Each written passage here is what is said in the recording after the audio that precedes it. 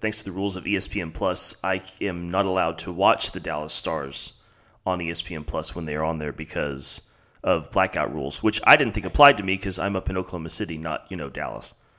So Yeah, I figured. Man, that's a large that's a large air mileage if they're covering from Dallas to OKC for blackouts. well, I think what it has to do is so I know what it used to be, which was Fox Sports Southwest, RIP, Yeah, was sort of like the main one, but there was a Fox Sports Oklahoma that would kind of take over when an Oklahoma team was playing.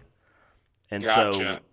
they kind of, I think Fox Sports Oklahoma sort of piggybacked off of Fox Sports Southwest, and I bet it's still the same setup. Either way, it's bullshit.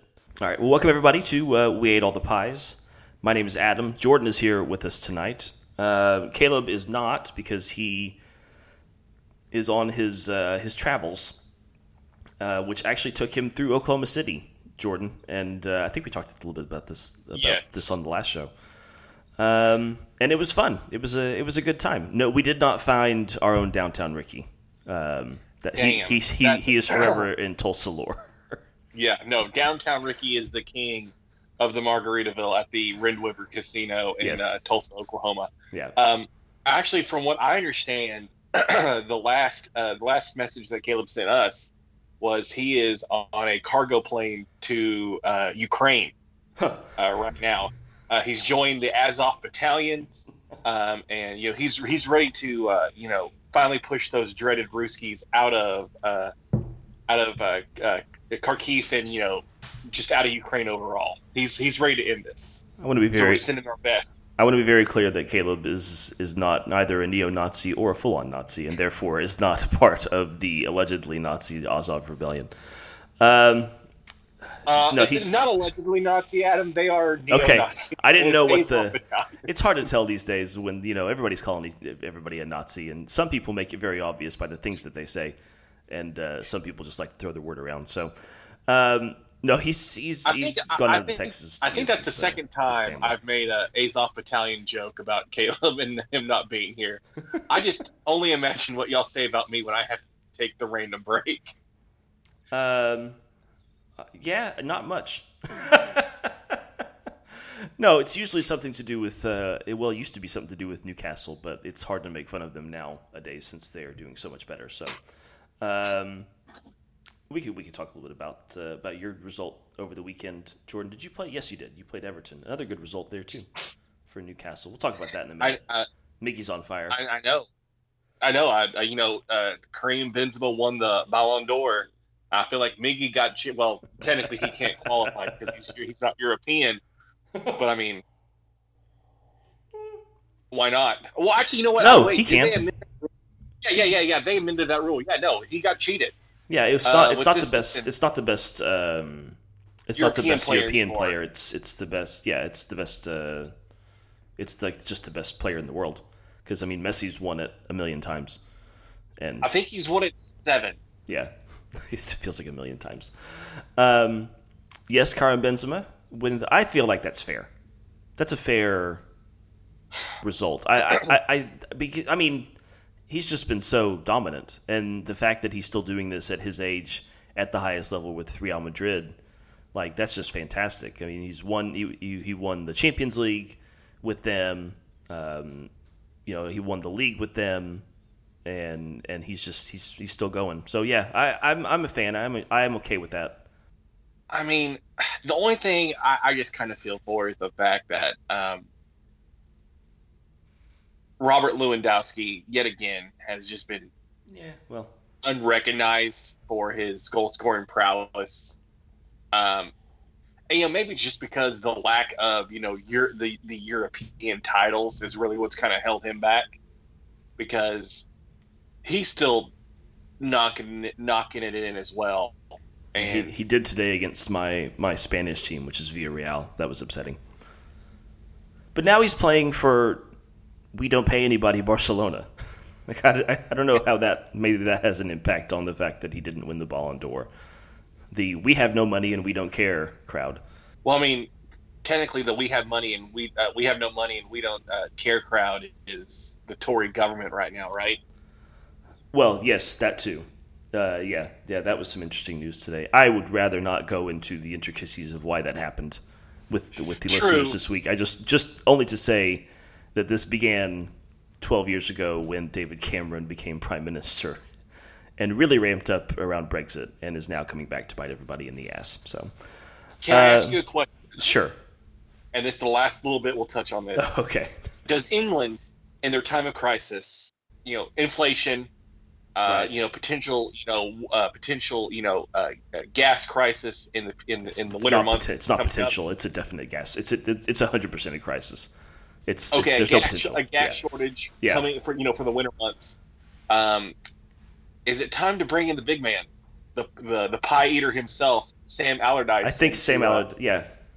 To steady the ship. Yeah. Because I feel like England, post Brexit, has just been relegation fodder, and they have been teetering. They did get relegated from the UEFA Nations League, and they got relegated from Brexit from Europe.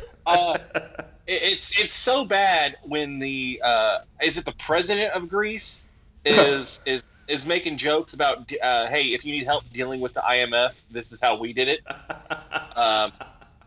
When the president of Greece is dunking on you, yeah, you're in trouble. So I think it's time to bring in Big Sam, bring in the stabilization specialist. Let him right the ship.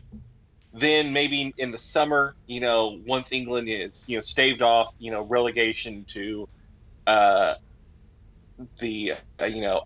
third world. I don't know. Third? No, because I mean. It's not the correct. How you want to qualify. It's not the correct use of third world, but yeah. Let Big Sam in. Let Big Sam come in, stave off relegation, stabilize the ship, and then maybe in the summer, you look for a new leader to take the nation forward. Stephen Gerrard for prime minister. I mean, he's on the free. Yes, I think I speak for the majority of people in England at the moment when I say general election now. I think it's time, but that's just it's time. No. I'm in full agreement with you too. Yeah. Actually, I was gonna say, wouldn't that be the way to really re-engage the city of Liverpool and that region of England, is to have a Scouser in the in number 10, because I believe historically since like the 80s. Yeah, no, since like the 80s, they've really not given a thought or two, a thought about who's the prime minister at the moment.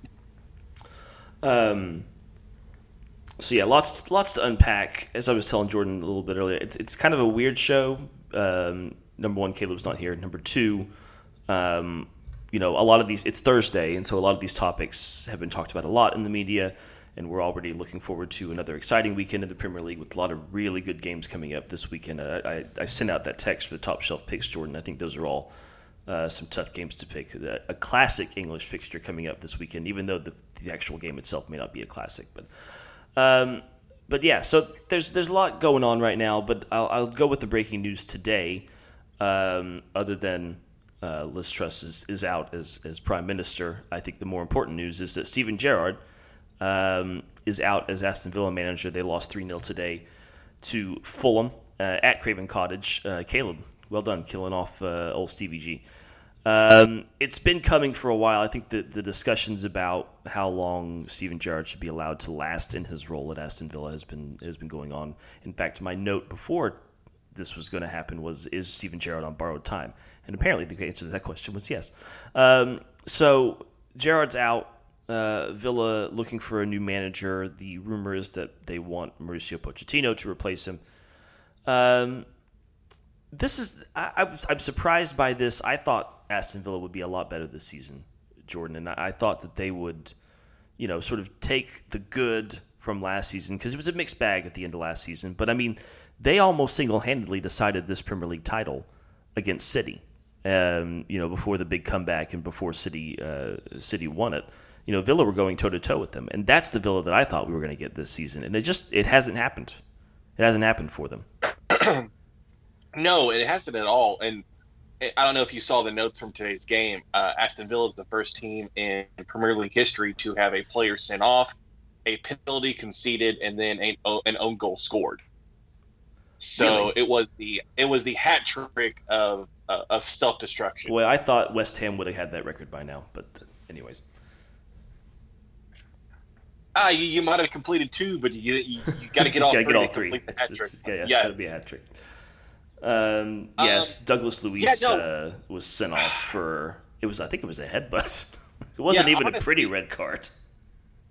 Honestly, we talk of Douglas Luiz.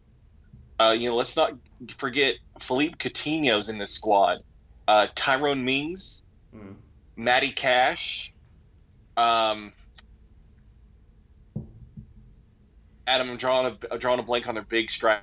Ollie Watkins. Ollie Watkins. I mean, honestly, Danny I Ings. kind of felt like Danny Ings. I kind of felt like this team was going to play going into the season. They're going to play a 4-1, maybe a 4-3-1-2. Kind of have a holding midfielder. Have Cash and the Lucas Digne provide width up the pitch. Have Coutinho just in that floating role, and let Ollie Watkins do what he does best: stretch the defense and in transition, and then let Danny Ings just kind of poke in and around the box, which he's really good at. Danny Ings is really effective at just popping up in places you don't expect. And I thought this team would be a lot better. I think we all did, really. And it's just, I don't know if this is just bad blood spilling over from the incident between Steven Gerrard and Tyrone Mings about stripping him of the captaincy. Yeah, of the armband. We're just gonna go with that of the armband earlier this summer, and then giving it back to him. It's sad to see him go. I mean, he seemed like a promising English manager who now has to kind of go out into the wilderness and find himself again after rescuing Rangers and then coming down south and having a decent year with Aston Villa, and then just kind of cratering. So I do think one thing that's hurt Steven Gerrard this season is injuries. Obviously, Diego Carlos, who was a pretty big signing from the summer, he got injured. Boubacar Kamara, another player that was injured from the summer. Lucas Digne, you mentioned, he's got an ankle injury, so he's been out. But it really comes down to just underperformance. I don't think Ollie Watkins has been particularly that good this season. Danny Ings certainly has underperformed. Douglas Luiz, who I think was given a contract extension recently, getting that silly red card. Tyrone Mings has not been that good. Emi Buendia continues to just kind of struggle. I mean, he can't put together any good performances. I mean, Coutinho rode the bench today.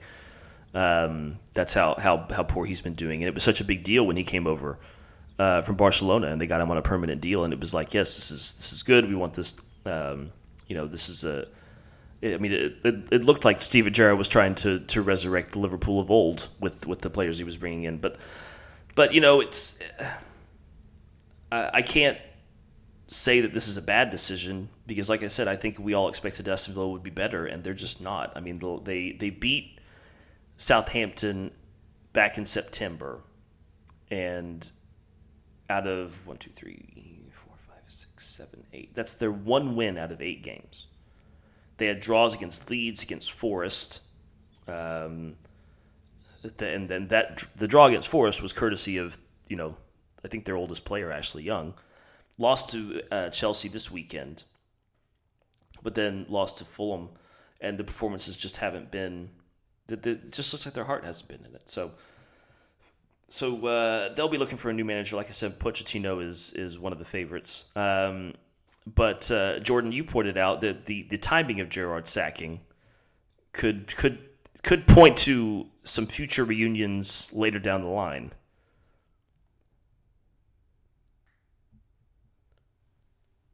Oh, yeah, no. I was just jokingly texting in the group chat. The stars are aligning. Klopp out. Yeah.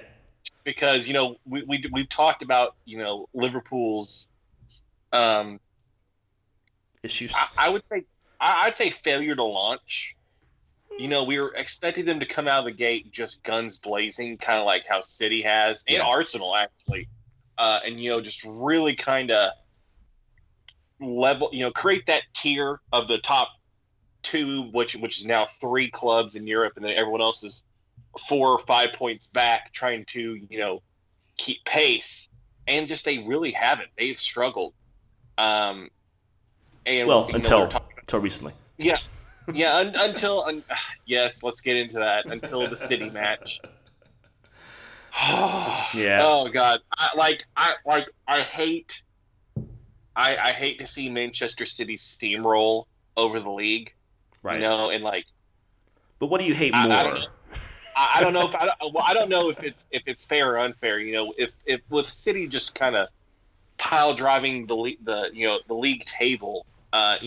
There's been people just think people online saying, "Oh, I thought the Premier League wasn't a farmers' league." La di da di da, having a laugh at just the dominant run City has had. And then there's Liverpool. Yeah. And then there's Jurgen Klopp.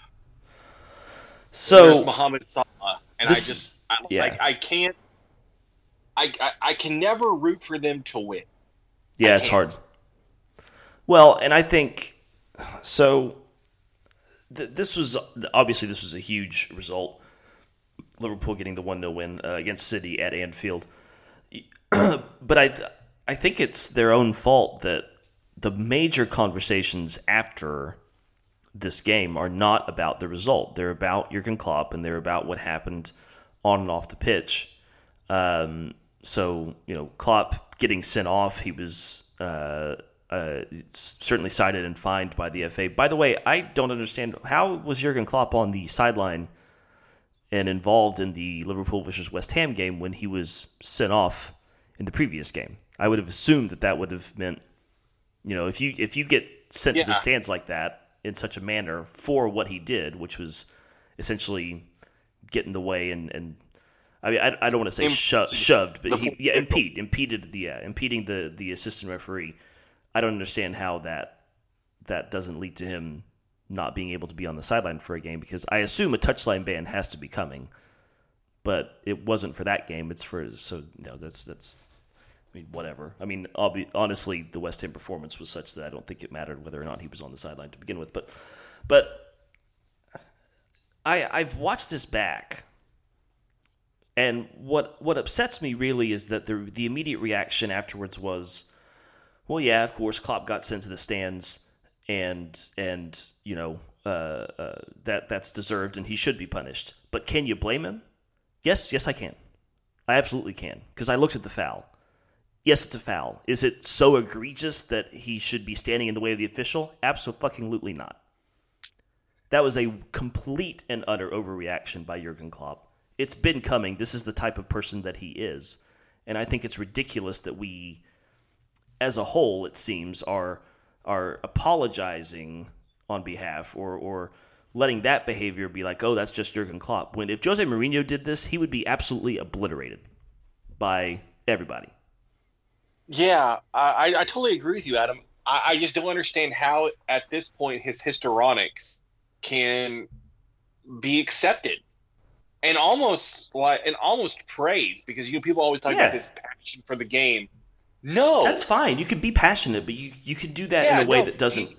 You don't. He can be passionate, but that. He's also a whiny asshole. That too. And it you can't separate one from the other with him. So I'd honestly rather. I mean, I'd almost rather see him more taciturn and stone-faced on the sideline, on the touchline, than how he acts currently.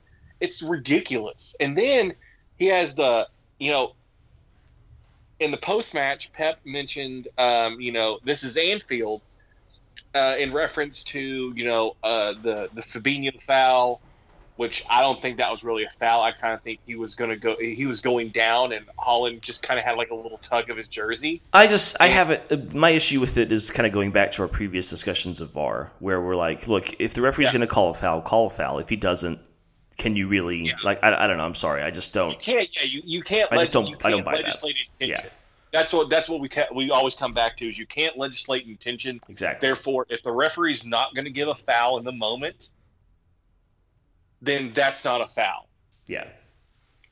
And it's not like, I mean, like it was a foul. I don't think either player had anything to do with the rest of the play. Yeah. Right? Well, yeah, no. I think Holland might have gotten the ball to Foden, but I mean, the rest, occurred without him. But I was going to continue on. The post match. Pep mentions this is Anfield talking about the fouls. Then also talking about the fact that he got hit with objects. Right. And then Jurgen Klopp in his post match press conference mentions, "Oh, this is Anfield," like a snide little jab at Pep Guardiola. And then I don't know when this occurred, but I think it was he talked about teams with ceilings and how like teams like Newcastle United and Manchester City don't have a ceiling.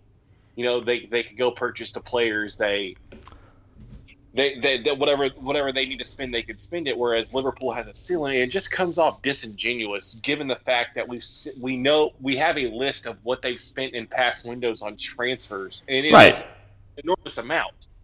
They spent They spent £75 million on Virgil van Dijk. They spent £85 million on Alisson, right? No, on Darwin. Yeah, they literally just spent that much money. And I don't understand. This was something that was talked about last season. I don't understand this argument about where it's Liverpool fans who make it a lot who say something to the effect of, "Oh well, City, they can just spend, and they're this big money spending club." You are a super club. Liverpool is a super club. Sorry, you are. Let's not act like this is some sort of grassroots building project. You are a super club. You've bought all these players in and formed a team. There's nothing wrong with that, right? This is how you play the game. Liverpool are a great side because of their transfer business, because of the things they've done. They're suffering right now because of the transfer business they didn't do. That's just the fact of the matter. But just because you didn't buy a midfielder in the summer and City got the players that they should have gotten doesn't mean that they are spending more money than you just because they can. That's ridiculous. And it's this stupid argument. I've heard fans make it, and now hearing Jurgen Klopp make it is just ridiculous. I think Klopp is feeling the pressure right now, and I think that's what's driving this. I think he's lashing out in a way that it's a way of a man who feels the pressure at the top and is wondering how he's going to get out of this. Now, to Liverpool's credit, they've got 6 points in their last couple of games, and they're in a much better position they were than, say, a week ago.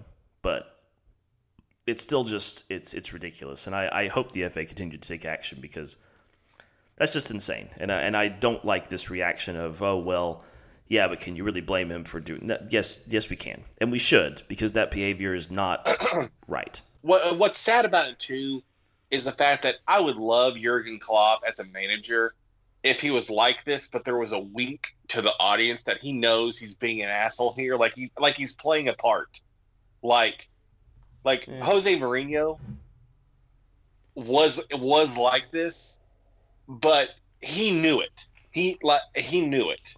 I don't think Klopp does. I think Klopp is wrapped up in such self-righteousness that he doesn't see his own asshole, assholeness poking out. And just is and being visible for all the world to see. It's disgusting. Yeah. And I mean, this is if we had any Liverpool listeners before this, we'll certainly be losing them. I mean, to Liverpool's credit, they did well. They played this game very well. They handled Haaland well. I think they maybe got a little fortunate. Haaland had a couple of chances that probably should have put away there, especially there in the first half, and he just didn't. And maybe that's something. I mean, this is. I think it's a very individual case. We'll have to see how he does against other teams. But it's it's interesting to see him playing against the bigger teams versus some of these other ones that he's kind of bullied around. But give Liverpool credit. I mean, they did well. It's a shame that we can't talk about that performance because the actions of their manager have overshadowed an otherwise very, very good afternoon. And don't forget too, we're also bearing this lead as well, that there's an investigation on Jordan Henderson for something he said on the pitch. Is that still going on? I didn't know if that was still occurring. Yeah, that's like the fifth thing we think about at Liverpool right now, beyond Klopp, Alexander-Arnold, Darwin Núñez, and then their midfield, the age of their midfield. Which good on James Milner for. I mean, I think he was really incredible in that match against City. For being 38 years old, he definitely put in a shift. So Liverpool with the big result of the weekend, and then obviously all the talking points. But I want to switch to Chelsea for a minute, just because I feel like since Graham Potter was appointed, we haven't really talked about them a whole lot, and I don't think they've had many games in which we could highlight them, because they've been playing some opponents that you could say maybe they should be beating. They played Manchester United this weekend. They had a very good result. I say so there was a goalless draw against Brentford. They did beat Aston Villa 2-0 on Sunday. The last defeat that they suffered was that 1-0 defeat to Dinamo Zagreb. And, of course, that the loss that they had to Southampton at the end of August. But they've been winning pretty much straight up. I mean, that draw against Brentford was the real first blip under Graham Potter. And they look good. I mean, he's kind of hitting the ground running, and they look very solid. And they look more assured to me under Potter than they did under Tuchel. And I don't know. I don't know if you've been able to see much of them, Jordan, but the formation to me and the way that the players line up, it looks better, and it looks like it suits them more with their personnel. Adam, I have not been able to see much of Chelsea's matches since Potter took over, but I will say, from his days at managing Brighton, I think he's an excellent man manager. I believe he instills confidence and allows players to express themselves, and I think quite frankly, play above what their what people assume their talent level is. I mean, that's why Brighton has been able to get to where they were at because of him, pushing the right buttons at the right time. Rehabbing Danny Welbeck's career. He's not scoring the goals, but I mean, he is an effective striker for Brighton because he puts pressure over the top. Yeah, and I think this is what Chelsea has needed for quite a while, and they were never going to get this under Tuchel because I think he's too much of a micromanager. And I think he likes to ride players a little bit. I think he definitely does Potter, that. I think Potter just goes out there and says, "Okay, you're doing great. Just keep doing what you're doing," and yeah, he lets them play. And that's what. And sometimes, and this is and this is common in the NFL too. After having the hard-ass taskmaster, you got to bring in the players coach. You got to bring in the guy who is a little bit, less hands-on in terms of, I'm gonna just, be on you when you make every single mistake. And honestly, with Chelsea's, current form, the Champions League, it's going to be tight, because we got City sitting at 23, we got Tottenham sitting at 23, then it's Chelsea, Man United, and then me, Newcastle United. Yeah.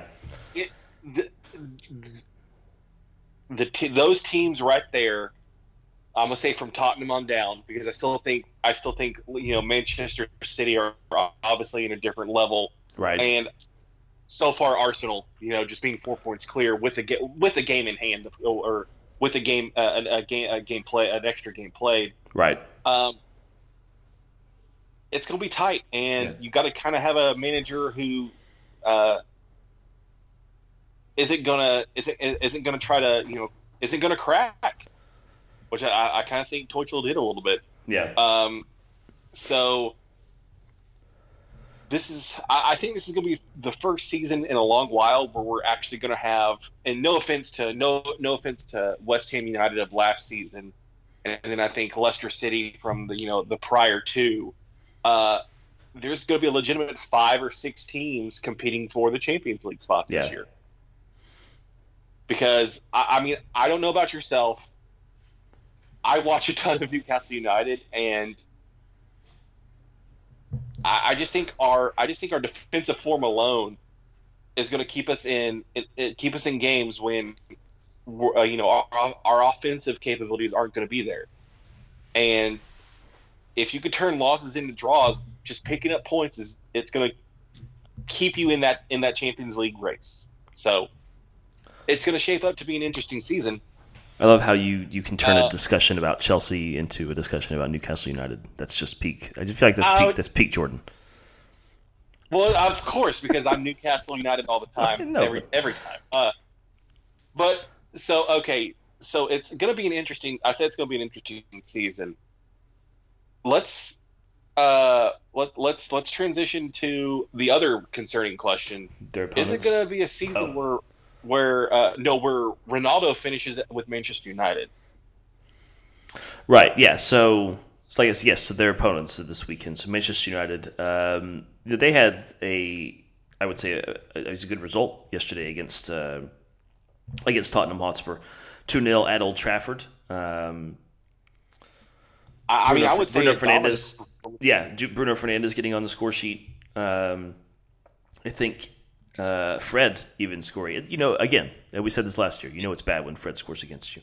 No, he's been having a good season, and but again, much like the Liverpool situation, the talk after this is not about the good performance by Manchester United. It's about the actions of their. I feel like you can say he's a want-away star at this point, Cristiano Ronaldo, who left the game before the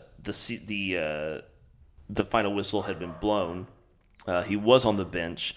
I heard a report that he refused to be subbed on. I don't know if that's true. I do know that he walked away in the 89th minute and supposedly was not even in the dressing room and was not even at the ground and had gotten dressed and had left by the time the game was over and stoppage time was complete. So he will not be a part of the matchday squad either on the bench or on the pitch to take on Chelsea this Saturday. That was confirmed by the club today as they are dealing with this.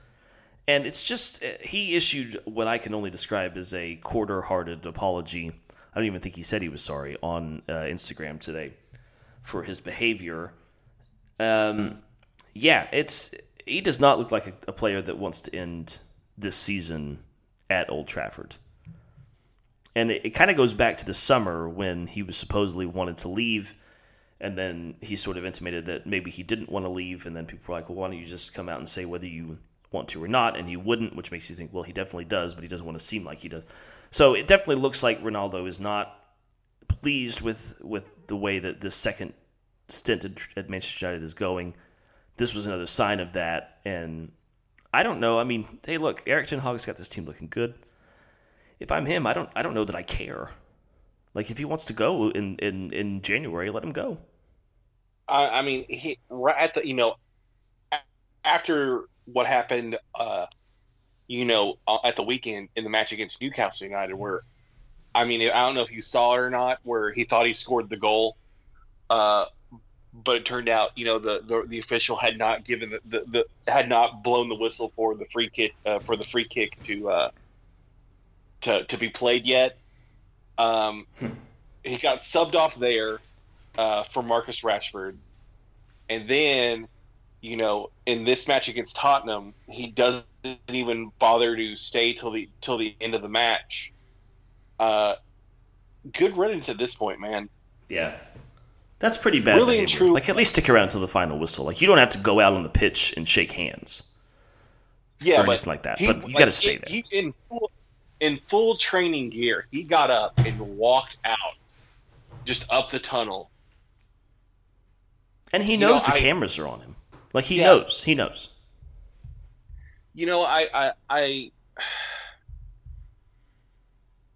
I've compared him to Kobe in the past, just because I kind of feel like their attitudes towards the game itself are very similar. That has nothing to do with the fact that you're a Dallas Mavericks fan. But anyways. No, shut up.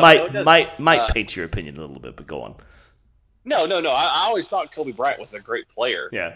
I just kind of thought he was maybe a bit of an asshole in the Michael Jordan vein sometimes. R.I.P. And yes, R.I.P. But I feel like towards the end of his career, Kobe Bryant kind of had the face turn. After the back-to-back titles in 2009, 2010. I mean, he was on some pretty bad Laker teams like in the middle of the teams, and he stuck it out there. He played, and he gave it his all. And before his passing, he after all of his faults, he came off as a pretty decent guy. And Ronaldo is going in the opposite direction. Yeah. Yeah, I mean, that's a really good point. I think that's a really good comparison when you talk about those two players and the trajectory of their careers, and the fact that Kobe was kind of like I mean, I'm sure he wasn't okay with the fact that those Laker teams were terrible, but he stuck it out because he loved the franchise and he loved the game. Yeah. And Ronaldo's just not doing that. No, and if Ronaldo's, I kind of think with the World Cup being, honestly, if the World Cup had been in the summer, Adam, I don't think he would have. I think he might have retired from the game. I just kind of think he's giving off like I don't want to be here vibes. He's definitely doing that. I don't know that he would have retired, but I do think he maybe would have used the World Cup and that as a sort of this is my last hurrah on the international stage, and now I'm going to try and go to MLS or I don't know, go back to Portugal and play for play there for a little while or play, I don't know, he might be interested in going and playing in some place like Saudi Arabia or somewhere like that. I agree with you there. I don't think he retires. I think I see Ronaldo trying to do what Zlatan has done, which is just to kind of keep playing, and will play into his 40s and will go where he needs to go in order to keep playing and to keep scoring and to keep everybody cheering about him. It's either that or he wants to be a manager.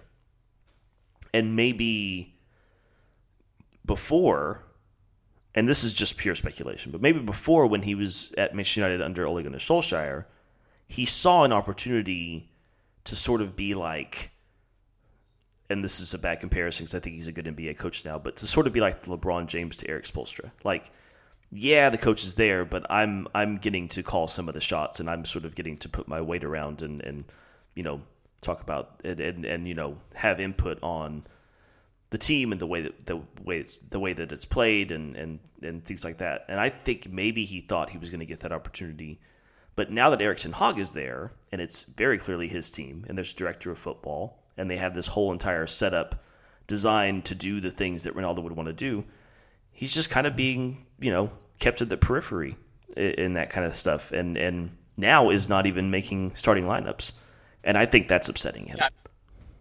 Honestly, that's a good comparison too, because if you remember, it was a meeting between Pat Riley and LeBron James that basically laid down the law that hey, Eric Spoelstra is the coach. Yeah, got to listen to him, and Erik ten Hag seems at the moment seems to be the future of Manchester United, and Ronnie's not on the boat. Yeah. He's off in the water doing his own thing, and he's going to get left behind. And it's going to be hilarious when he ends up at Wolves on a free transfer. Hey, they need a manager. They need a manager too. Striker, they need a striker too. Are we throwing it out there? Ronaldo to Wolverhampton player manager. Well, so I mean, there are a ton of Portuguese players on that squad. So, that's a really good point. Yeah, it'd basically be like going to manage the Portuguese national team. Steve Davis, who's been the interim manager at Wolverhampton Wanderers, Wolves did confirm. Side note: Wolves did confirm this week that he will continue in his role as manager at Wolves at least until or through to 2023. So my guess is what that means is we're going to wait to see what happens at the World Cup and what transpires after that's all done, and maybe Steve will be the manager after that, or maybe we'll hire somebody else. So, but for the time being, Steve Davis is the man at Wolves. Yes, Jordan. Did Caleb feel a little bit, disheartened by the fact that Wolverhampton couldn't pluck Michael Beale from QPR? That's right. I did see that this week. That he decided, no thanks, I'm going to stay with QPR and continue. And in fairness to Michael Beale, they are doing quite well. QPR. I think they're up in the promotion spots at the moment. So, I mean, they're top of the league. So. Oh, okay. I didn't. Well, that changed. I didn't know they were top. I knew that they were up towards there, but wow, what happened? Okay, so they're top of the league on goal difference. They're just ahead of Blackburn. I'm glad Blackburn's doing well. Yes, that's nice. I would love to see Blackburn back in the Premier League. That'd be good. So yeah, there was a lot of action over the weekend in the Premier League, of course, and then there was some midweek matches going on. So midweek wise, we had Brighton and Nottingham Forest finishing goalless. Crystal Palace beat Wolverhampton Wanderers. Palace are on a pretty good run at the moment. Just looking at their run of results here, I think, they've just had the one loss in the last 6 games. So they drew with Newcastle and Brentford. They lost Chelsea just barely, but then they beat Leeds, drew with Leicester City, and then they beat Wolves. So Palace are on a pretty good tear at the moment. On Wednesday, Bournemouth lost at home to Southampton, a good win for Ralph Hasenhuttl and his side. Brentford and Chelsea finished goalless at the Brentford Community Stadium. Liverpool won, West Ham 0. The second half performance was better from West Ham, but I am so sick and tired of David Moyes being timid against teams that I feel like we can pull strings against. I mean, Liverpool, they've been good lately, but defensively they haven't been super great. And so why then you would decide to send out Pablo Fornals on the left instead of Said Benrahma and actually try and, keep Trent Alexander-Arnold honest there on that left-hand side or the right-hand side for Liverpool and actually push this line back. I just don't get it. I don't get the tactics. I don't understand what he was trying. I know Paqueta's out. He'll be out for a couple of weeks. This is something with his shoulder that happened over the weekend. Good result over the weekend, a good hard fight. St. Mary's is a hard place to play. Keep that momentum going. And instead they were timid. They sat back. Darwin was able to score pretty easily. And then we just couldn't finish. So I don't know. A lot of West Ham fans were talking afterwards about how, it's Liverpool away. 1-0 result shouldn't be considered to be all that bad. We had a better second half performance, all that stuff. Yeah, that's great. I wish we would just come out and play the damn game from the start. And we may have actually gotten something out of that game. Just like Newcastle did against Everton. 1-0 win. Almiron with a good goal there. He's been doing well this season. And then Manchester United beating Tottenham 2-0. On Almiron, it is just hilarious because every time he scores, my Twitter timeline is immediately flooded with the Jack Grealish quote, and then the side-by-side stat comparison, and it's hilarious to me. I talked before about what kind of player I thought Miggy was. And where he kind of would fit into the club as it moves forward. God damn, the boy has heart. He really does. He really does. And it's that goal was impressive. And his quote after the match was funny too, because I believe he said something along the lines of, "Well, I saw Pickford in goal, and I know he has short arms, so I just put it over him." And it was great. I don't know if you saw. I don't know if you saw the pictures from the crowd. There were people at St. James's Park with inflatable T-Rexes to heckle Jordan Pickford, which honestly, I expect no less. I really hope he's still in the league if I ever make it over there, and I can see Newcastle versus Everton, because I will have an inflatable T-Rex in my hand, making fun of old T-Rex arms over there. Newcastle, after this, the Sunday match against Manchester United, and then this midweek match against Everton, we are still sitting at 9 goals allowed. Fewest goals allowed in the Premier League at the point. Yeah. I don't know. I don't know if you will pay enough attention to TalkSport, but no, they're usually pretty shit. But they are saying Dan Burn for England, and I mean, I give him a shot at this point. You kind of got to see what sticks.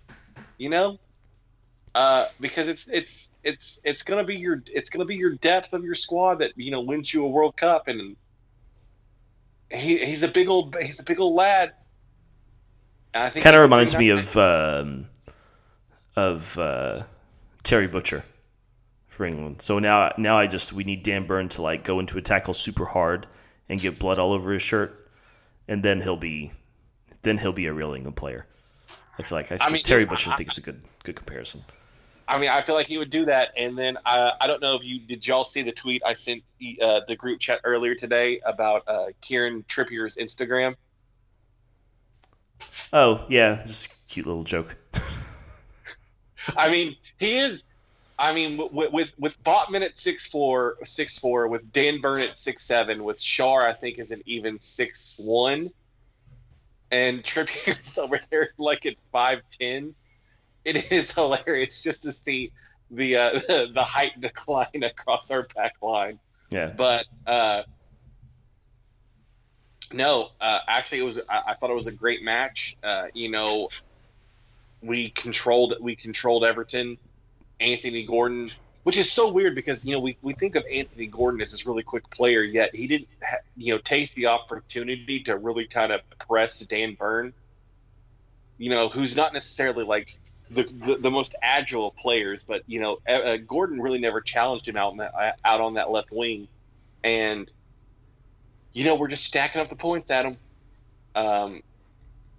My hopes for my in real life bet, I'm still clinging hope because we're only sitting 1 point back from Manchester United, and we still have the match at St. James's Park to play. I haven't readjusted my my expectations for the season, but the way the boys are playing right now, anything can be possible. Anything can be possible. Really and truly, anything can be possible. Yeah. It's weird. It's again, like I said, it's weird to have hope, and and to go into a match saying, "Oh, home at Everton, that's a win. That's a 3-point right. That's 3 points we're taking home right there." No, I almost assume it makes it for bad podcasting because I'm not the grumpy Newcastle fan as I was for a year. Yeah, you just continue to go on and on and on about one Newcastle match. No. No, it's good performance by Newcastle, and I think that's you're still without Alexander Isak, so when he comes back, it's going to be. And Isak is out till after the World Cup, so we're not going to see him until January. As is N'Golo Kanté for Chelsea, by the way. That was news this week. That's got to be tough for France. Yeah, that's going to suck for them. We mentioned Fulham beating Aston Villa 3-0 today here on Thursday, and then Leicester City with a 2-0 win against Leeds. Good for Leicester. We got to talk about Leeds next week. They are not looking great. Leeds, we could definitely have to pencil in because America's team is on a 5-match losing streak right now. And right now they're playing like the old America's team, the Dallas Cowboys. Sir, again, you build me up and then you just got to make sure you cut me down with that Cowboys comment, you jerk. So Premier League table looks like this after those 2 match days. Aston Villa.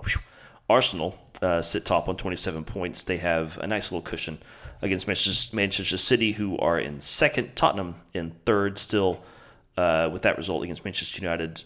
Chelsea in fourth. Manchester United just behind them on 19 points in fifth. Newcastle in sixth. Liverpool have climbed up to 7th place, just 2 points behind you, Jordan, and with a game in hand. Brighton, Fulham, and Brentford round out our top 10. Fulham still in the top 10 thanks to that win against Villa today. Palace up to 11th. They are even on points with Bournemouth. West Ham, we're behind Bournemouth. How is that possible? West Ham with 11 points sitting in 13th place. Southampton, Everton, Leeds, and Aston Villa not kind of playing it dangerously, but the most dangerous the teams who are living the most dangerously at the moment, Wolves, Leicester, and Nottingham Forest, who are in 18th, 19th, and 20th. Is it weird to say that in this early part of the season, there's a bit of a London bias towards the top half of the table, just because I could count 1, 2, 3, 4, 5 London teams. 2, 3, in the top half. Hold on. 1, 2, 3, 4, 5. Yeah. I mean, it's 5 of 10. If you want to feel it, let's see. 1, 2. Oh, yeah, that's right. So there's only 2 at the bottom half. Hey, I don't know what to tell you. It's the it's the if you want to be upset about the power of the South right now, blame Margaret Thatcher.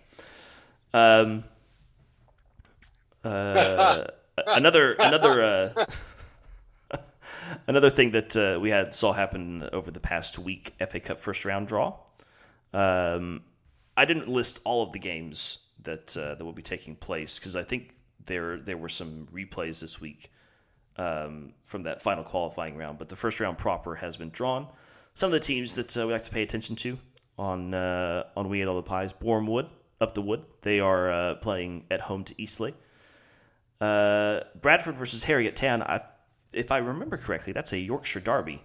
That'll be played at Valley Parade. Sutton United from South London, they'll be taking on Farnborough. Shrewsbury will be taking on York City. York City, of course, being the club that Caleb took to glory in Football Manager.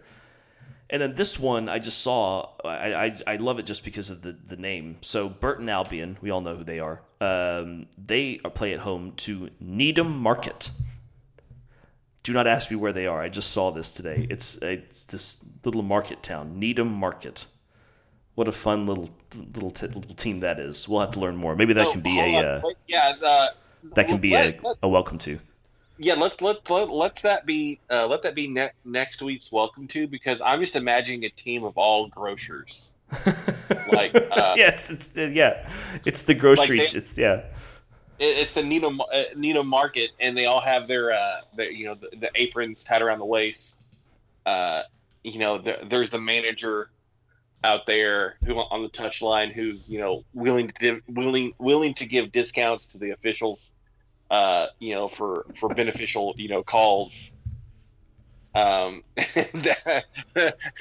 It's a team of greengrocers. Yeah. The guys from the meat department are the back line. They all have their meat coats on and a knife hidden somewhere on them. Well, that's just Sunday League football. So yeah. Baby. So yeah, FA Cup first round, that'll happen over the weekend of the 5th of November, and I'm sure that ESPN Plus will have some matches that they will schedule. Here's an interesting one. In the first round, for I think the first time in a while, Derby County go to Torquay United down in the West Country. So back at Derby County are playing in the first round of the FA Cup. What a weird world we live in. So this is what the weekend looks like for the Premier League. So we start on Saturday, 7:30 a.m. Eastern Time, Nottingham Forest versus Liverpool, a classic English fixture. This match in the 80s would have been like just a barn burner. I mean, this would have been a fantastic match to see. That's going to be on USA Network, like I said, 7:30 a.m. Eastern Time from the City Ground. At 10 a.m., we have two matches on Saturday, Everton versus Palace. That's on USA Network, and Manchester City against Brighton at the Etihad. That's on Peacock on Saturday. The late Saturday game, 12:30 p.m. Eastern Time, Chelsea versus Manchester United. This one's going to be on NBC from Stamford Bridge. On Sunday, Aston Villa versus Brentford. These are all the 8 a.m. kickoffs. Villa versus Brentford, Leeds versus Fulham. That's going to be on CNBC because it's Leeds, so we have to put them on television. Southampton versus Arsenal, which is going to be on Peacock. And then Wolves against Leicester City. That's going to be on USA Network. And then 11:30 a.m. Eastern Time, Tottenham versus your Newcastle, Jordan, from the Tottenham Hotspur Stadium down in London. Tottenham smarting from that loss to Manchester United on Wednesday, so it'll be interesting to see how they line up against the high-flying Toon. Then on Monday, 3 p.m. Eastern Time, West Ham versus Bournemouth. That's on USA Network. So that's your Premier League weekend. I'm kind of doing this live. So the update from Top Shelf Picks over the weekend, Jordan, is that nobody did well because we all suck. It was a bad. We got 0 points. Week of picking around. Ooh, well, you know what? We all got the 0 status points. quo. The status quo still benefits me. So let's just put that week behind us. Let's move forward with some new picks. Yes, this is going to be match week 11, and the matches that I chose for this week. So I sent these to Caleb, even though he's not here. So we will have his picks at some point, though he hasn't texted them yet. So this week, Jordan, we're going to have Everton versus Palace, just because I feel like it's going to be a good game. Everton really in need of a win. They're going to be at home. Crystal Palace, like I said, doing very, very well. And, of course, this was the match at the end of last season where Everton won it. And, of course, there was the whole controversy with Patrick Vieira and the fans on the pitch and Everton surviving relegation and the late goal and all that stuff. So that's a rematch there. Chelsea versus Manchester United is our second match to pick. And our third match to pick, Wolves versus Leicester City, the team without a manager and the team we thought would be without a manager, squaring off in that one. And, damn it, I'm the first one up this week. So let's see. Everton versus Palace. Man, this is tough. I am gonna say, I think I'm going for Palace here. They've been on a good run. I think it's going to be a 2-1 win to the visitors. Crystal Palace getting the win at Goodison Park and putting some pressure on Frank Lampard. Chelsea versus Manchester United. It's really kind of the first big game for Graham Potter. I'm very interested to see how he approaches this one. I think he might be a little cautious because he's a little nervous, which is fine. So I'm going to go with a 1-1 draw at Stamford Bridge. And then Wolves versus Leicester City. Leicester have not been in very, very good form. Consistent form, let me say that. So they did get the win over the weekend, but I'm going to pull the trigger and say Wolves are going to beat Leicester by 2-0 at Molineux on Sunday. So, Jordan, your picks, just a reminder, Everton versus Palace, Chelsea versus Manchester United, and Wolves versus Leicester. So I have Palace winning 2-1 versus Everton. Patrick Vieira gets his revenge on that random fan who came up and got into his face and just beat the shit out of him after the match in the car lot. I'm going to say 1-0 to Chelsea. Oh, wow. Okay. Interesting. And then I'm going to say 1-0 to Leicester. Okay. And the only reason why I'm saying 1-0 to Leicester is because, they're not really consistent, but they do have the talent. I'm specifically thinking of Dewsbury Hall, Yeah. which that's a great last name, Dewsbury Hall. And then It's a real English James name. Madison has been on form as well. And then Yuri Tillemans is still there. And those guys can really just bomb away from deep. And they're going to score like the 35-yard goal on you. I just kind of feel like that's what's going to separate Leicester versus Wolves. Let's see. Is Madison? Sorry, I was just looking. I don't think he played against Leeds, unless I'm missing him in this lineup. No, I did. No, I'm not. Yeah, he didn't play, but I don't think he's injured. I think they were just resting him. So yeah. No, that's a good. I mean, I just.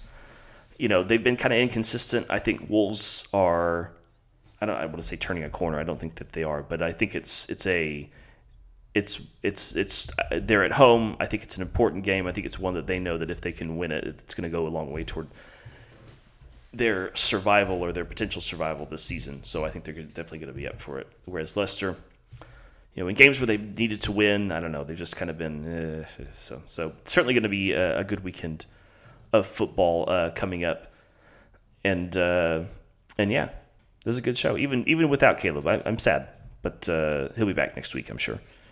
By the way, we went to so it was kind of strange. So when he came up here, he stayed with us. So I've got Caleb here, who's my friend from college and from my newspaper days, and then we actually had a friend who we worked with at the same newspaper up here in Oklahoma.